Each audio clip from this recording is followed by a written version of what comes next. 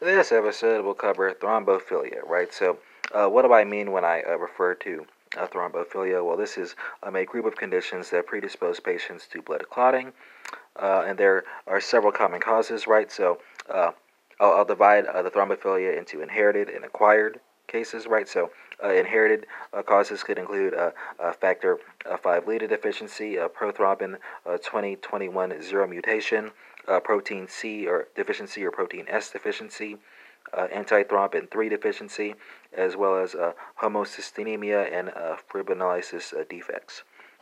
Acquired causes include prolonged rest, immobilization, smoking, unfortunately, oral contraceptive pill use, pregnancy, nephrotic syndrome, cancer, DIC, and lupus anticoagulant, right?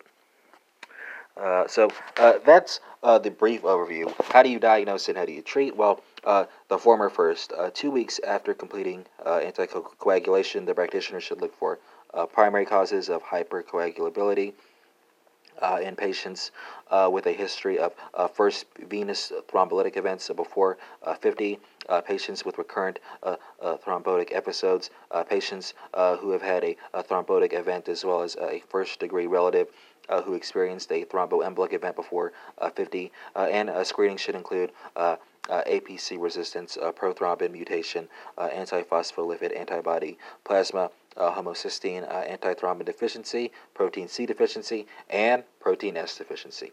So that's diagnosis. How do you treat? Well, acute thrombosis can be treated with or must be treated at least 6 months with at least 6 months of anticoagulation with warfarin.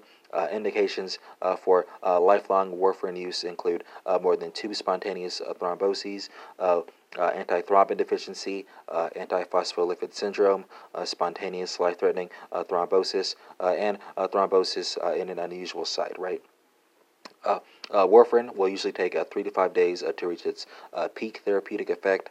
This can lead to serious skin necrosis in patients, unfortunately, with protein C deficiency, and can also be thrombotic. So you might want to bridge the warfarin with heparin.